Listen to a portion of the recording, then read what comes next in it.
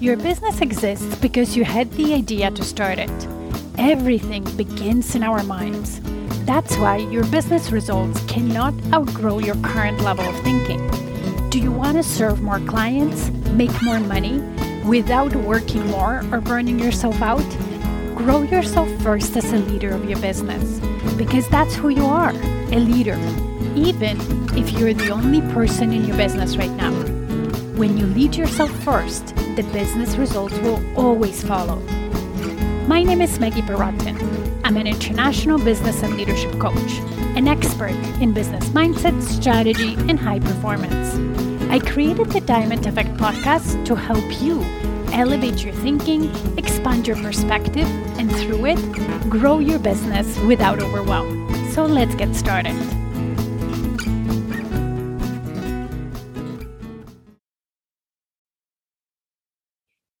Welcome. Happy Monday.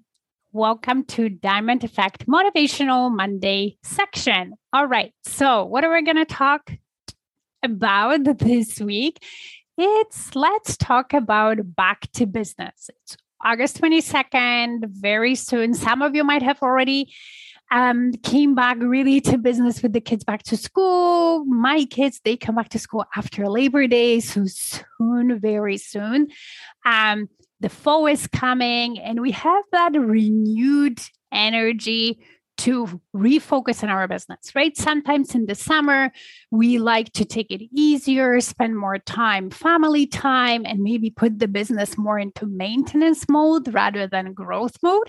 But when the fall comes around and kids are at school, we were like, okay, now we have all this time, right, to grow our business and finish strong in quarter 4. So today, I want to challenge you to go back to your goals and see what they are or what they were, how you set them up in the beginning of the year, and where are you now at this point, and see what do you want to achieve in the last 4 months of the year? How do you want to finish strong? And what do you need to do to make it happen? The sooner you think about it, the sooner you'll start getting back to sort of nesting and creating those routines to help you succeed at the second part of the year. Okay.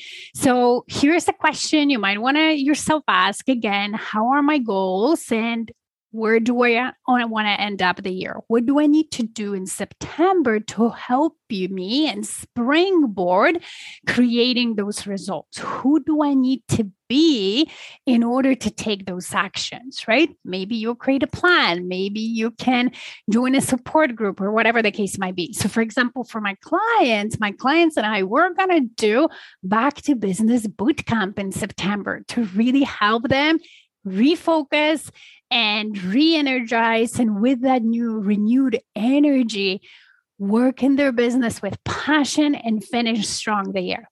I wish you the same. Have a fantastic week and think about it. Bye.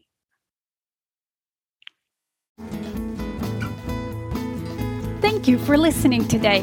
If this podcast resonated with you, please come back.